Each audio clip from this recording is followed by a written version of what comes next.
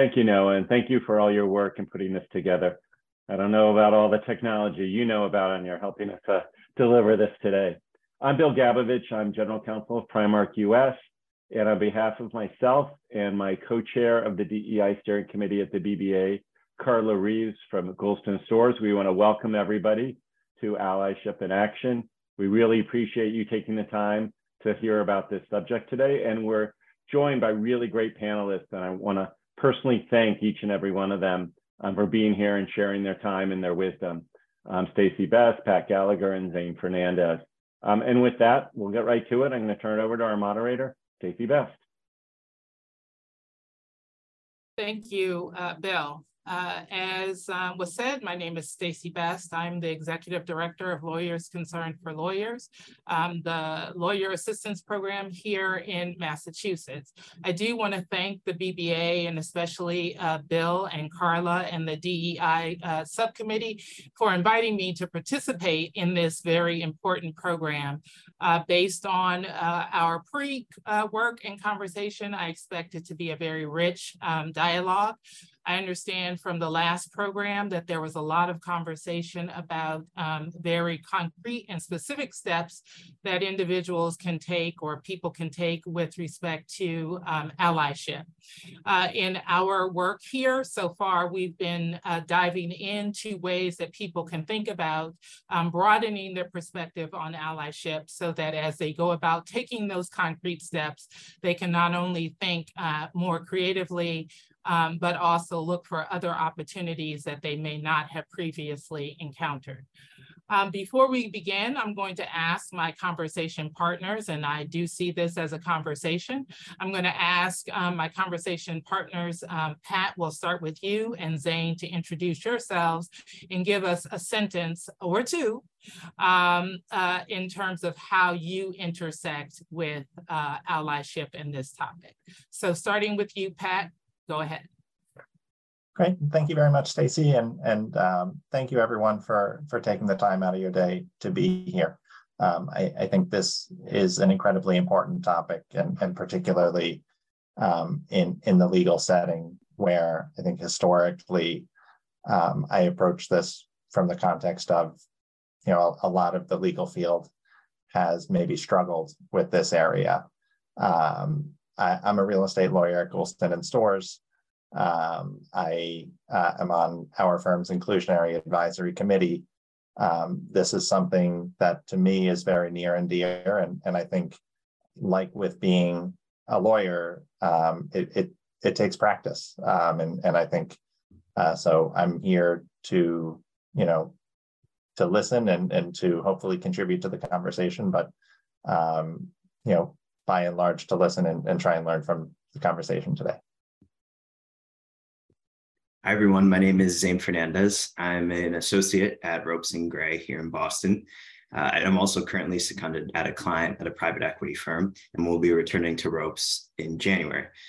The reason why this conversation is so important to me, and I'm very excited to get into the nitty-gritty with Pat and Stacey here, is because as I'm starting off my career in this profession, which we all know is a traditionally white elitist profession and has many problems still from that historical trajectory.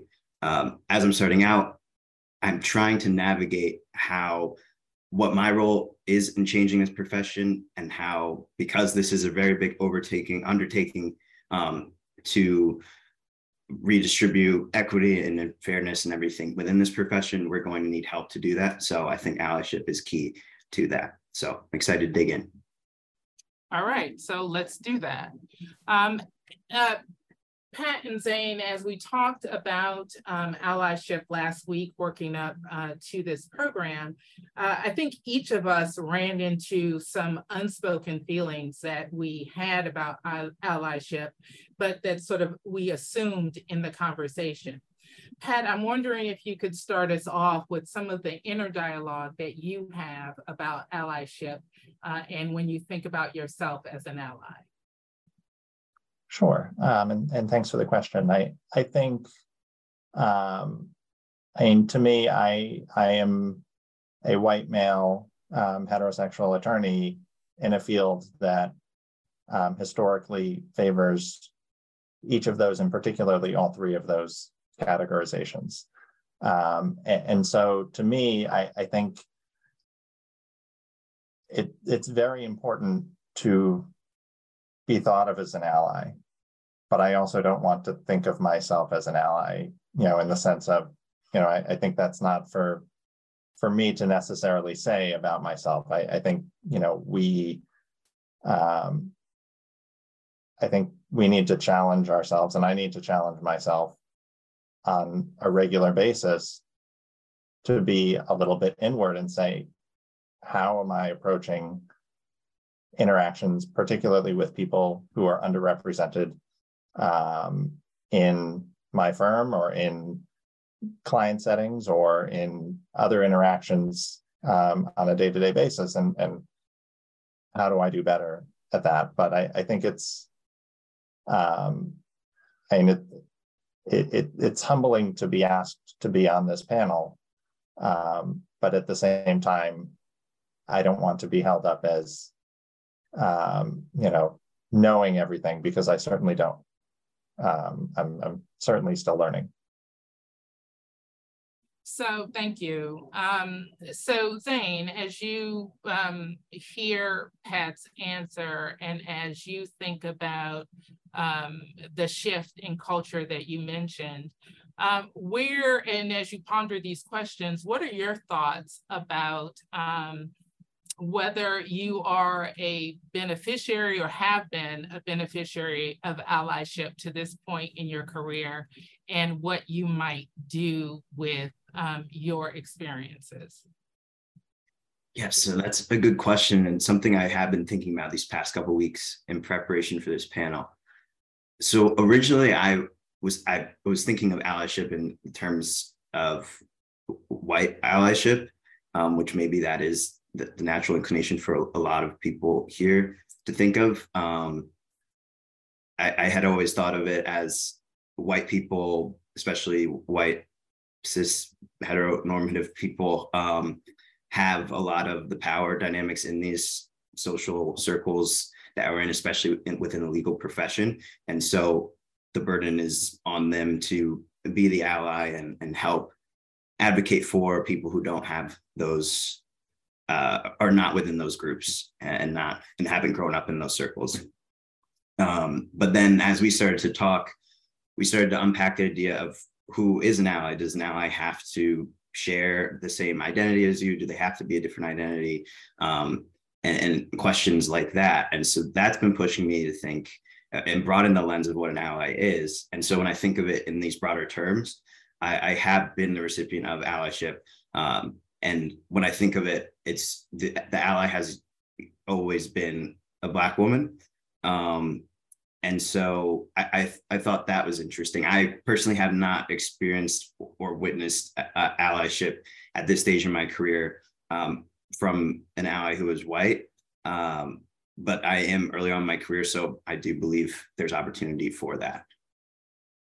It's sort of interesting because as I was thinking about the topic, I was thinking about an experience that I've been having recently, and also in my role as an attorney in a relatively flat organization, but where I did not have a position of authority as a managerial sort of supervisor, other than say with the secretary.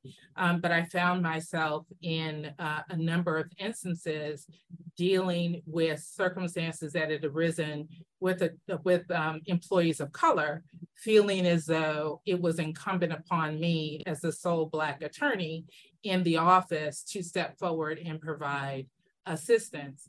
And then, as I say, more recently, being in a situation, not in a legal community, not in a legal context, but as a chair of a board, dealing with an artist who had come under fire, a non-binary artist, hip hop artist, where so the combination of factors of artistry and non-binary sexuality and gender arose and found myself stepping forward as the chair, as a person of some power and authority, to say that the attack on this person was personal.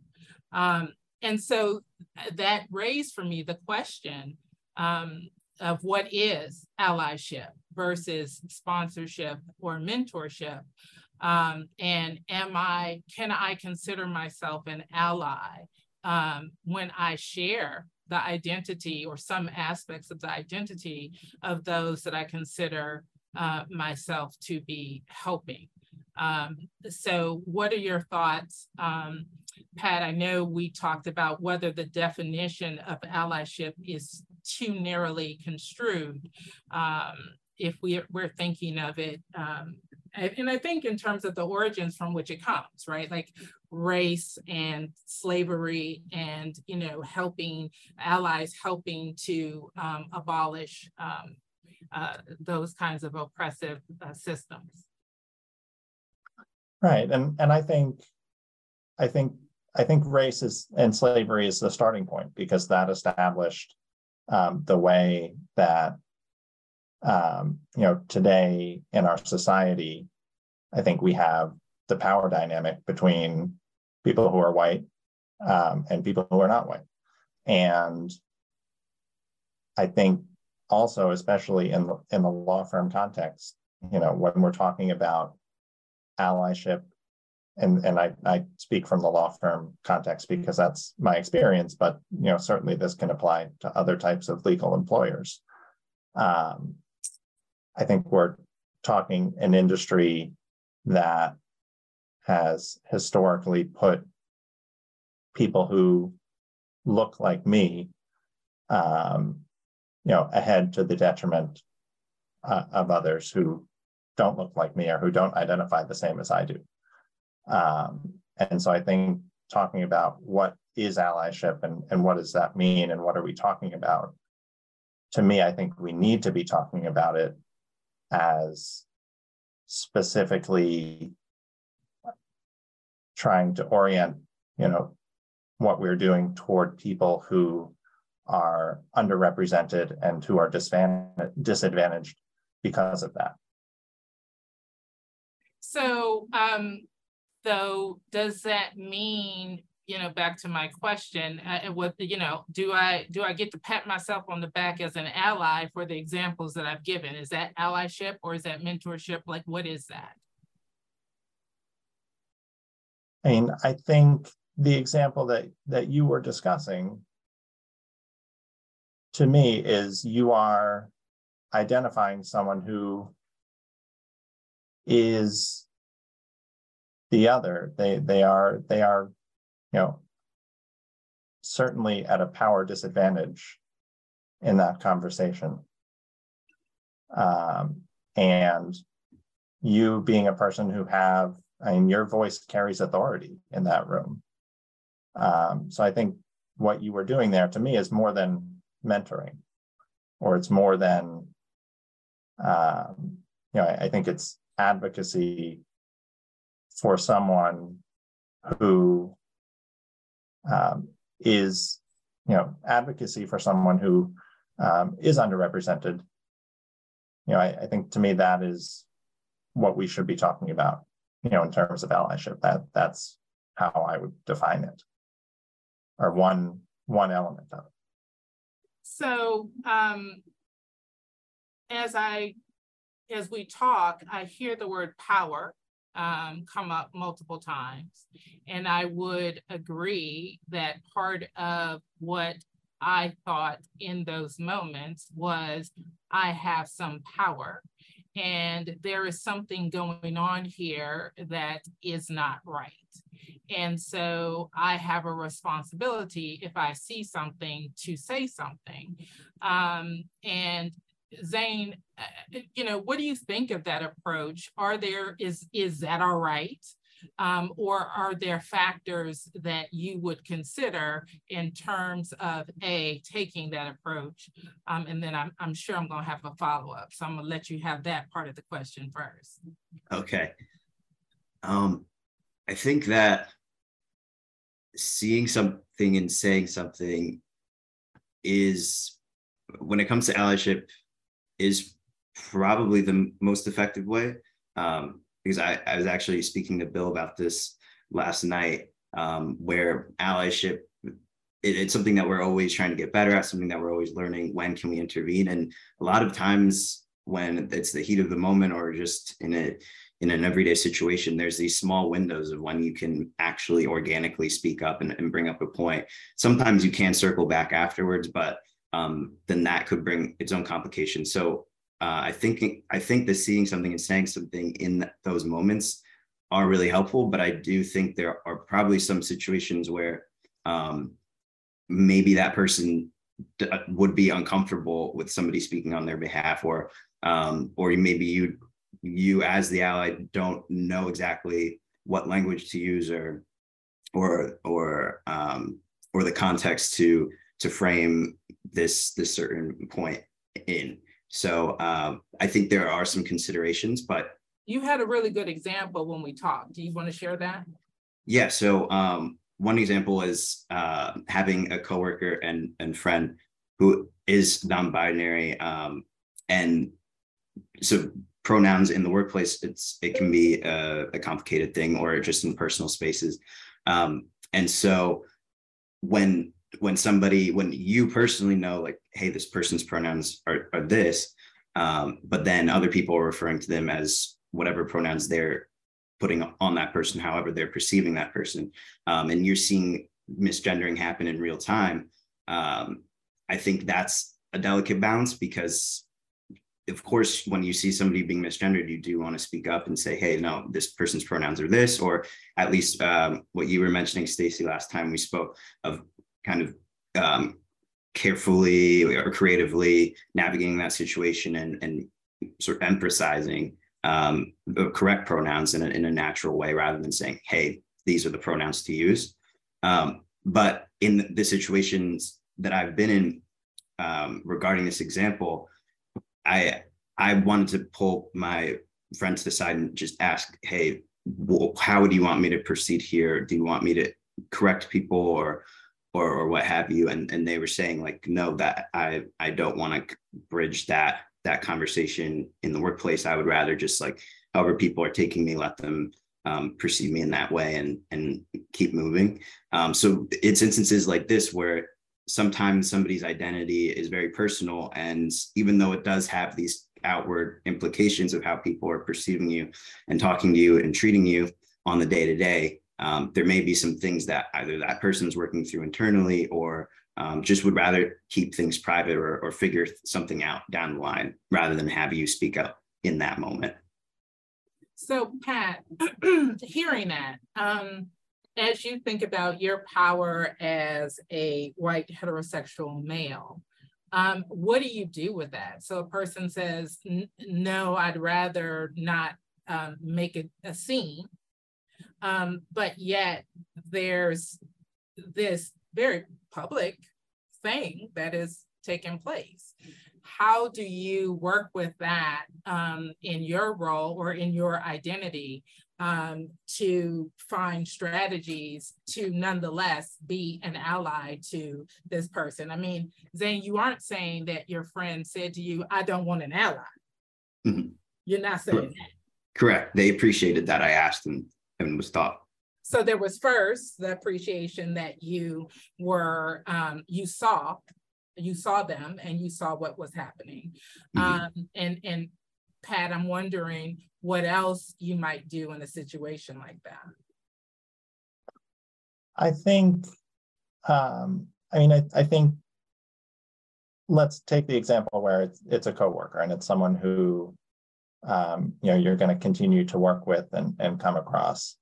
I think to Zane's point, I think we're too often, and you jump to conclusions and at the risk of doing too much or overreacting in a way that's going to make that person uncomfortable. So I do think the most important thing, because in that circumstance, it's not always going to be someone who is your best friend and you know exactly how they're going to think about it.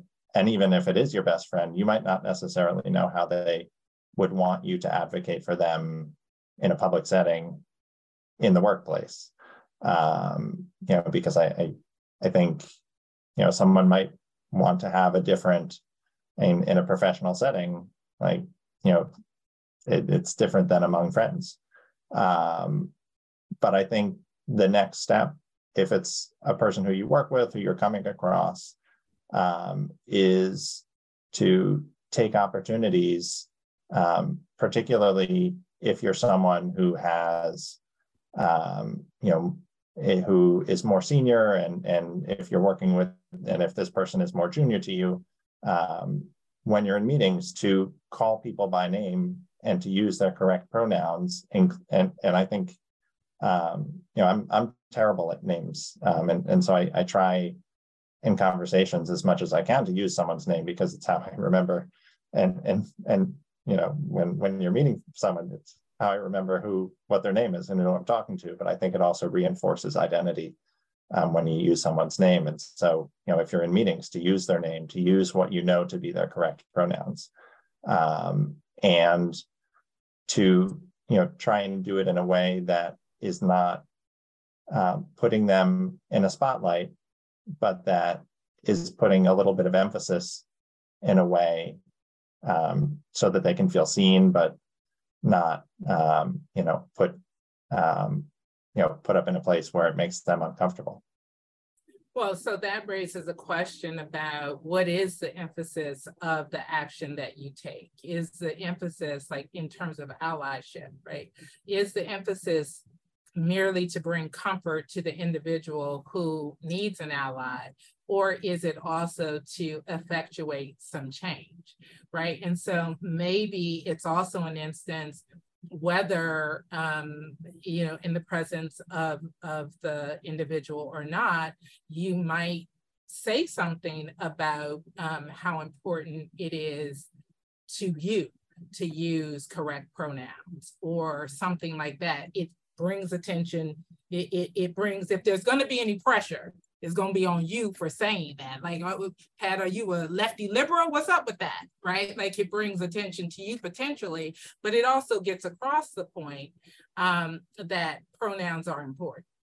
Right. Well, and I think too, having the initial conversation with this person is important so that you understand, but also to follow up, because if something is a recurring problem, you might come back to them and say, do you want me to mention something, privately to the individual who is using incorrect pronouns?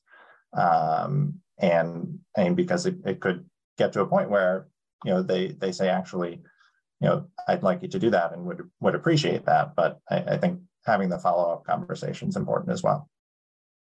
Sure. What sorts of things, I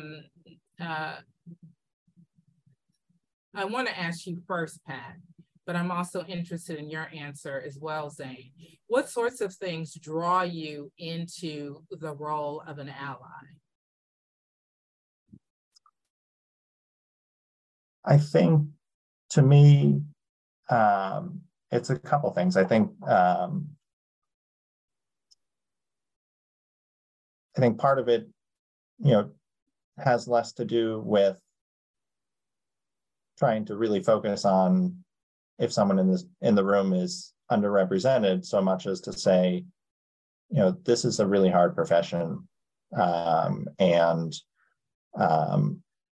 I was in law school and trying to find internships and trying to find a job and, building a career, there are a lot of people who didn't need to help me who did.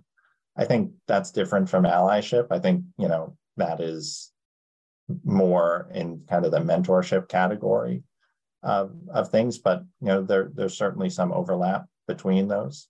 My first internship was interning at the land court, and I had no business with my GPA of getting an internship with a judge. And Judge Karen Shire said, I don't care what your GPA is, based on your cover letter and your interest, and you're genuine, and that's what she was looking for. And I don't think I am where I am today if not for that initial act, by someone who was certainly in a position of power. And so I think having had that opportunity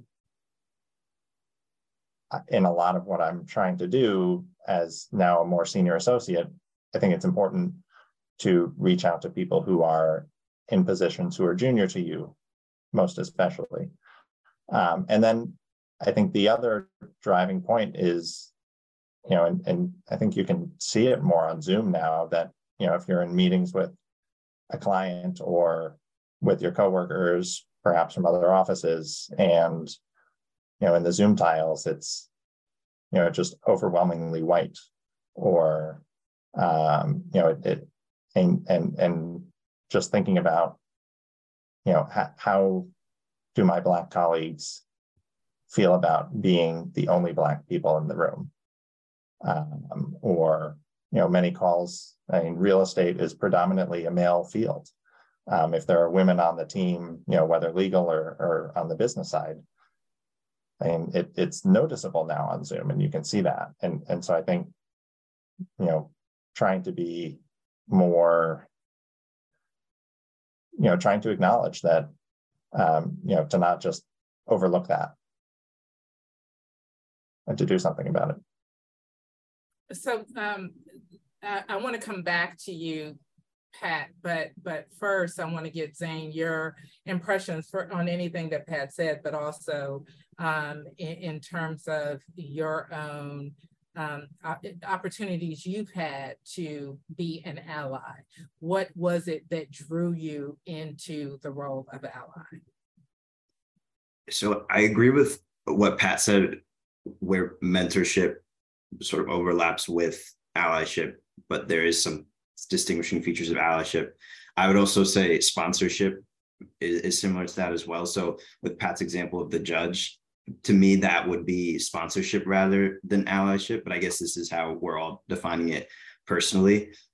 So while I have had great mentors and sponsors, and I believe that I've served those roles as well for other people, I don't think I've had I've had small opportunities to be an ally, but I guess when we're talking about these power dynamics and navigating in the workplace and bringing a real issue up to, or I don't want to say real, but bringing up an issue to a higher up or something of that nature on somebody's behalf, I haven't been able to have that experience yet. I do think one thing that is helpful to eventually be able to do that is to be able to see the power dynamics at play in a workplace. That sounds so simple, but at the same time, it can be so hard for many people, even for me in certain situations. And so I think as we get better at pushing our assumptions and questioning why are things happening this way, and trying to see where the power lies and why certain people aren't speaking up about certain issues. Because how I'm looking at it is sometimes in the workplace, you wouldn't know anything is wrong because nobody's saying anything, or you wouldn't know somebody has an issue because everybody's just trying to not rock the boat, doesn't want to come off a certain way. And especially for people of color, LGBTQ folks, it is difficult to kind of hold all of these realities and all the ways that you feel in the workplace and actually be genuine or transparent about that. But if we're trying to have these open and honest conversations, I think that would then allow us to spot these power dynamics, see the discomfort rather than everybody just kind of trying not to rock the boat. Sort of interesting, again, the word power comes up. And when I think about the example of myself acting as an ally, it really was after many years of practice. If it's not obvious to you all, I'm the grand dame on this call, right? Like nearly 30 years of practice. And that was the power that I felt that I had. My Blackness wasn't powerful. If anything, to some extent, it made me feel as though I was potentially at risk. And so that when we were having this conversation before, the issue of power and what are the elements of power that we hold within our identities, especially if we're not in a position of authority. Pat, you were talking about how we should be more pointed about the definition of allyship with respect to race. What power dynamic, what is the power, if you will, do you see with race, and how would you encourage people to respond to it? I think the power dynamic is one of, again, and this really has its origins in slavery. I think the power dynamic goes to black and white,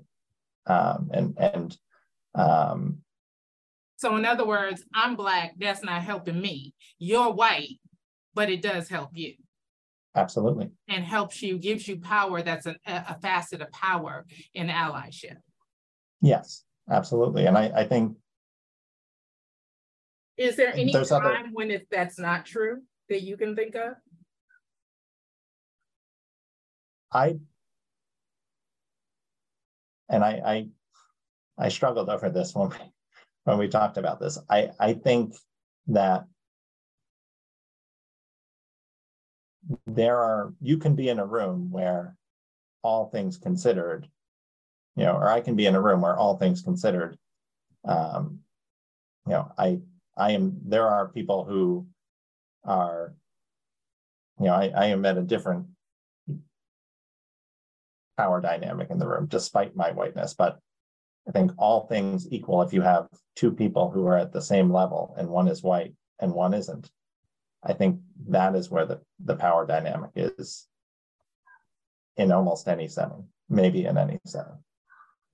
I mean, I certainly think, as you were saying that, it made me think of the idea of currency or idiosyncratic credit, right? Like, so if or cards, the poker game, right? If I got a pair, but you got a straight flush, we're in the same game and I can put in my chips, but the combination of those things give you more or less leverage, it sounds like, right? So we talk about intersectionality in the concept of diversity, equity, and inclusion, but it sounds like we can talk about intersectionality in the concept of allyship as well, and considering where, what aspect of my personality gives me more or less power that I can and should use on behalf of someone else. I think so. I think it comes down to,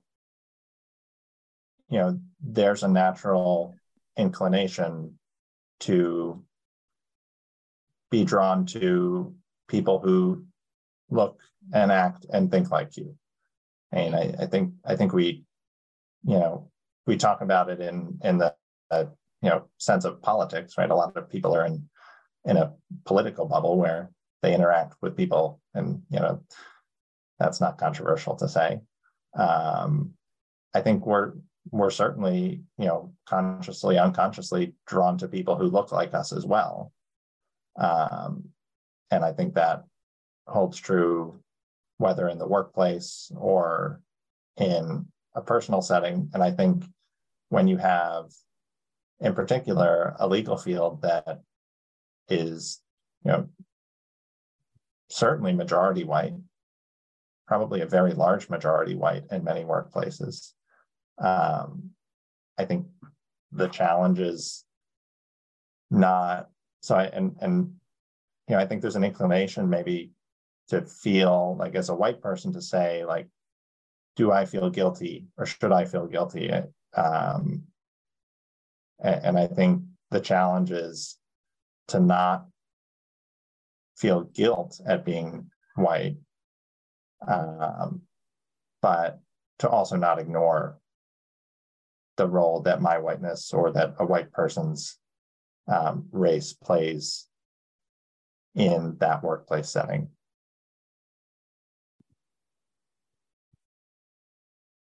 Zane, your thoughts about that? So one question that comes to mind, so agreed that it would be helpful rather than white people seeing this situation and just feeling guilt and all of the emotions and things that come attached to that, but actually channeling it into trying to create some positive change, that would be beneficial. But I wonder, like, in order to get to feeling guilt or feeling motivated to change something, you have to first notice it. And so I wonder how many white people in the legal profession, in the workplace, I do believe it's changing and it's great to see, but how many white people in these settings are even first noticing that fact? Or maybe they notice it, but they just like push it in the back of their mind and they're like, this is what it is, this is the industry I'm in, and keep it pushing, and that's about it. But do you think that part of what is at play is that people, question, like you said, do they notice? Maybe it's too painful to notice. It becomes a problem if I notice. That because that would challenge a lot of what people hold to be true or what they feel comfortable with. So it would be uncomfortable to notice. I believe it would be for many people. But it's sort of interesting because, and maybe I don't have this problem because I'm Black, but when I, as I say, am in a situation where I'm dealing with a power dynamic, I'm not a person in charge and I am taking a risk. What is it that, like, what is the key to allowing me to see myself, whatever power I have, to contribute that to the solution rather than rely on, I don't have power, which sort of is the question here, right? Like if we're talking about, do I feel guilt or do I lean in? What is something that might help me toggle to see that I have power and that I need to use that for good? Yeah, that's a tough question. I think realizing that we all have power in some way to just speak up as a human being is powerful in and of itself. I think maybe the way to toggle that is to, which is really hard to do, but to let go of any perceived consequence that could happen. Like if I say this, maybe this partner won't want to work with me, or maybe this gets out publicly and then my name is tarnished, and I don't know what it could be, but some negative consequences that you're holding in your head of like, if I don't want to speak up because X, Y, and Z could happen to me, letting go of that, which is really hard because as humans, we're trying to survive, we're trying to provide for our families and just be happy in our own personal lives.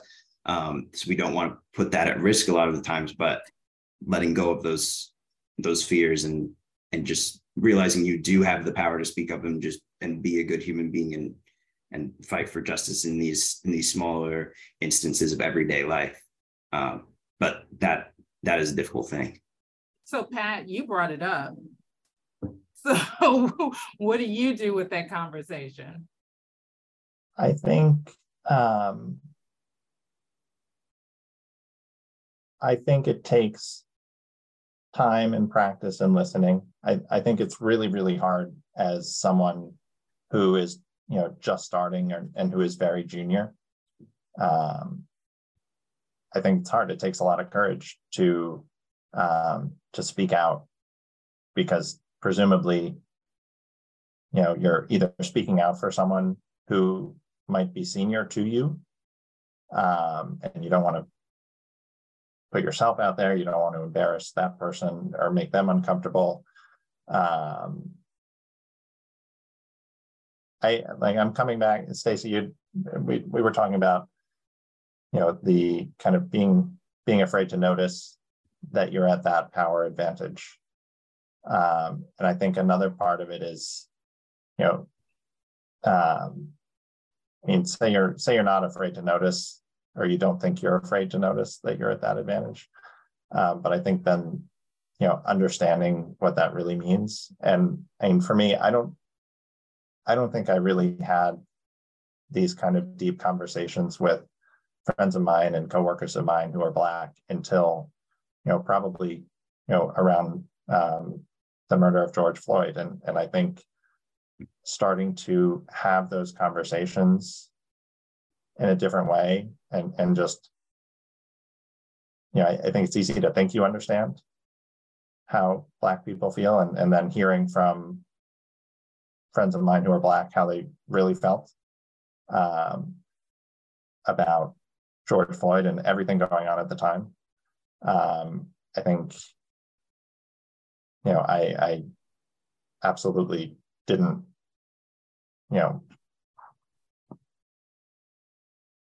comprehend the depth of the pain.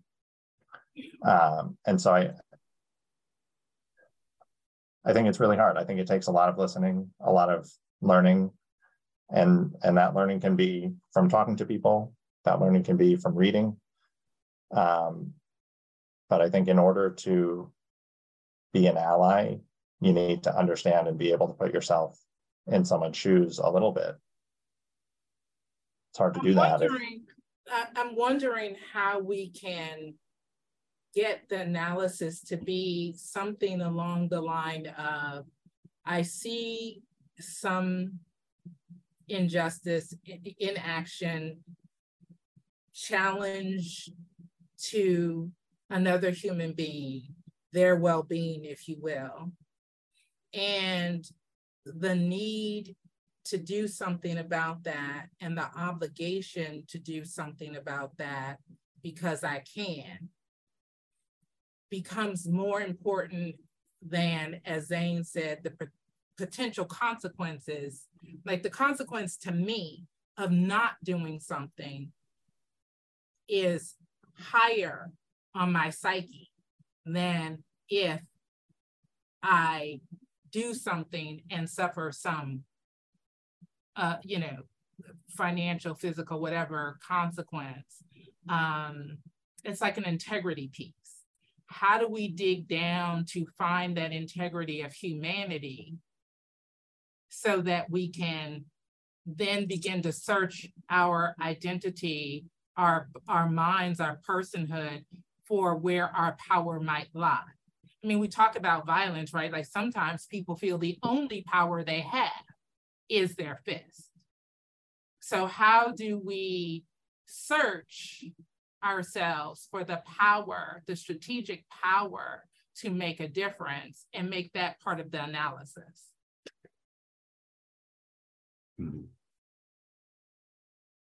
I think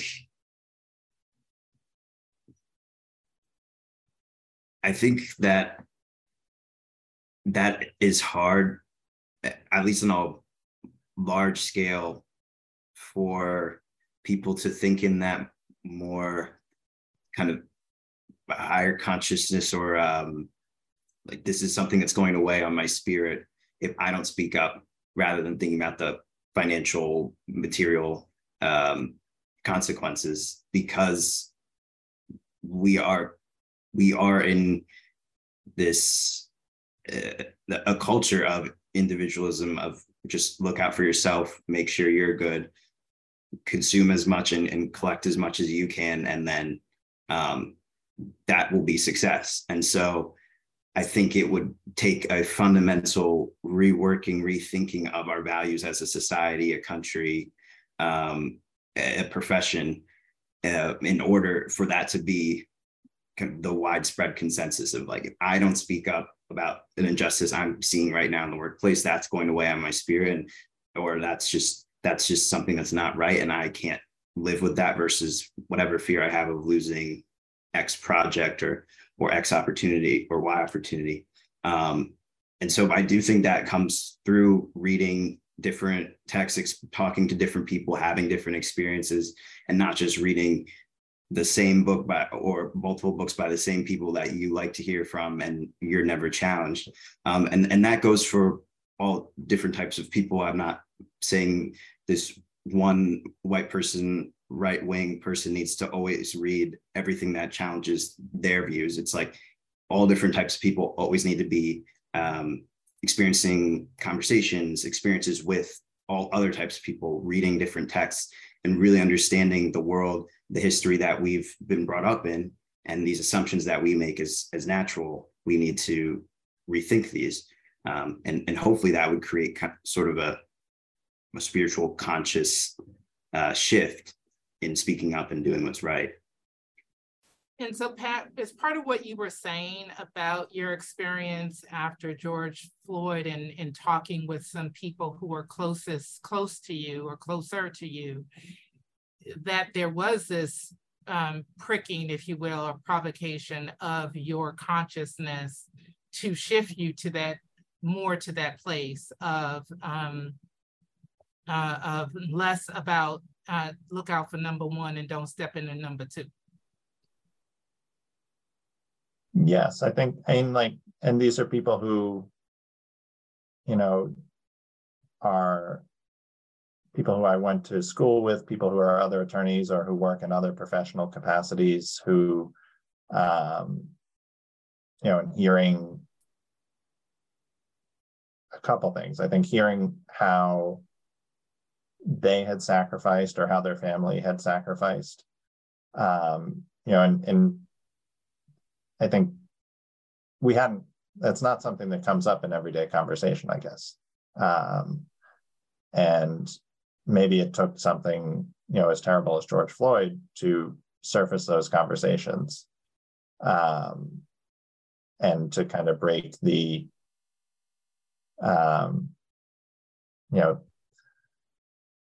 to kind of bring reality home a little bit more to someone like me, who I don't feel unsafe in situations where my friends said, you know, if I got pulled over, I wouldn't feel unsafe.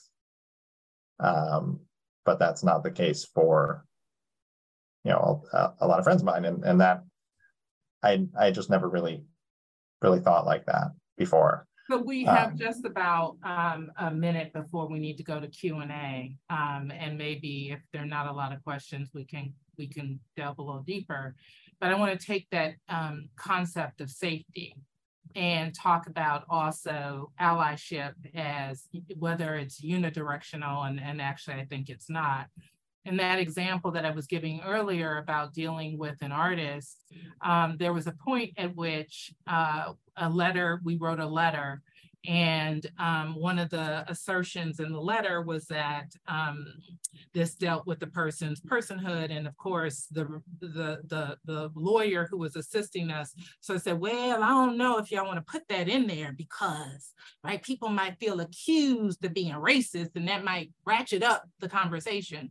And my vice chair, white woman, right, so she had less power than me, but the fact that she was white spoke up first to say that line is staying in there. That sentence is staying there. I had written it, but there was a moment where defending that sentence for me created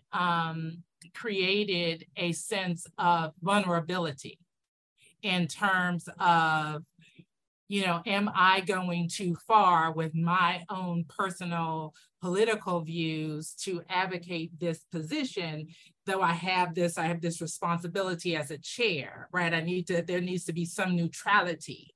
And in that instance, I needed her to help, to be an ally for me, to advocate for that position, because I emotionally was vulnerable and unable to advocate. I felt at risk for advocating myself for that position, even though I felt it was right. Can either of you comment on the concept that you don't even, like, power, again, is so intersectional. She had a position that was not equivalent to mine, younger, but a woman and white. But yet I did feel some comfort in that. I mean, I think for me, and again, I think so much of it is just listening and learning from other people's experiences, because, you know, to give another example, you know, when when the Dobbs decision, was coming out. That's something that, I personally felt very strongly about. But I think I felt strongly about it from a policy standpoint, and from a policy and politics standpoint, and had conversations with people who I know who, the conversation in some cases was, I am a victim of rape. And so this has a very, very different meaning to me personally than it does to you as a policy point of importance. And so I think we're in a profession that we're trained to be conservative and safe in how, professionally what we're doing. We're not putting ourselves out on a limb, but I think hearing from people who have experienced that and how much they've been, hurt in a lot of cases. And I think that goes, and you could have countless examples of that. My putting my hand up to say something in defense of those friends or colleagues or acquaintances or whatnot is going to cause me a lot less pain than they experienced in that instance. So I think it's just realizing that a little bit, and you don't necessarily realize that until you talk to people and hear their real lived experiences. I think that's a good point. Zane, your thoughts about that? Yeah, agreed. That's a good point and good reminder for anybody listening, because as a non-white person, I'll echo what Stacey said. I've had multiple instances where you're advocating on behalf of your own people, trying to create change within these systems, and a lot of times because you know personally what these things feel like, and you've had your own experiences, your family members' experiences, knowing just the history of all of this, it does become very emotional and vulnerable of am I getting my politics too involved here, or whatever the question is, or the anxiety is. But for speaking on behalf of myself, the personal is always political. I forgot the quote and who that's attributed to, but I know that we like to pretend the workplace is this neutral place, especially in law, but these issues, if we really want to change things fundamentally, these issues are political, they are personal, and it's all intersecting, and we have to have these honest conversations and just remind ourselves that maybe you never have had a personal experience with abortion and you just have these theoretical views and opinions of it, but a lot of times these issues personally touch people, personally have had to go through certain traumatic, horrifying experiences, and so always having that at the top of mind when we have these discussions, I think, is key. And I think, yeah, go ahead. Sorry, I was just going to say, I think too, and just taking the Dobbs case for example, I think that conversation around understanding, how women are reacting to that is particularly important in the context of, pick any law firm, women are very underrepresented in leadership. And I think those two are very, very closely related in terms of, what are the implications of that conversation, the real life implications, not the, well, I disagree with this, or, academically or, policy, but the real life implications, and tying that to, women are very underrepresented in law firm leadership. And I think that's just one example.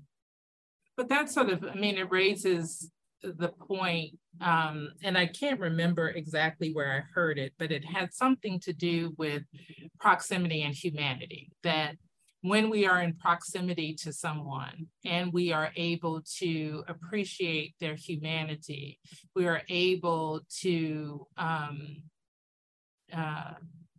recognize, as Zane said, that the issues are less theoretical. And that seems to happen more statistically with same-sex relationships, for instance, that once people realize, oh, I have a cousin, I have my daughter, my brother, my whomsoever, right? Like that's an issue that on both sides of the political aisle, if you will, there is an easing of attitudes related to that. How can we use or think about that in this conversation about allyship? Any thoughts about that?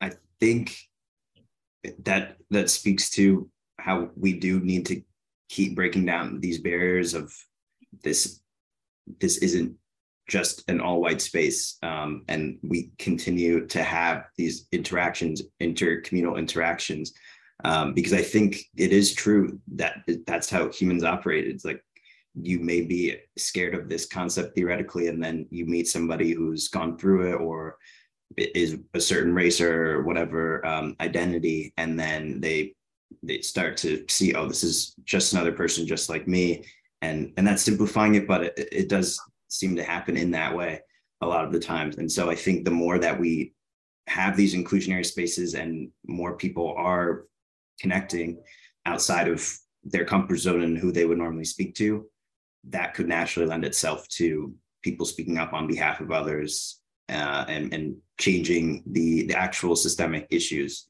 rather than just saying, well, we pride ourselves on diversity, but actually creating these equitable systems.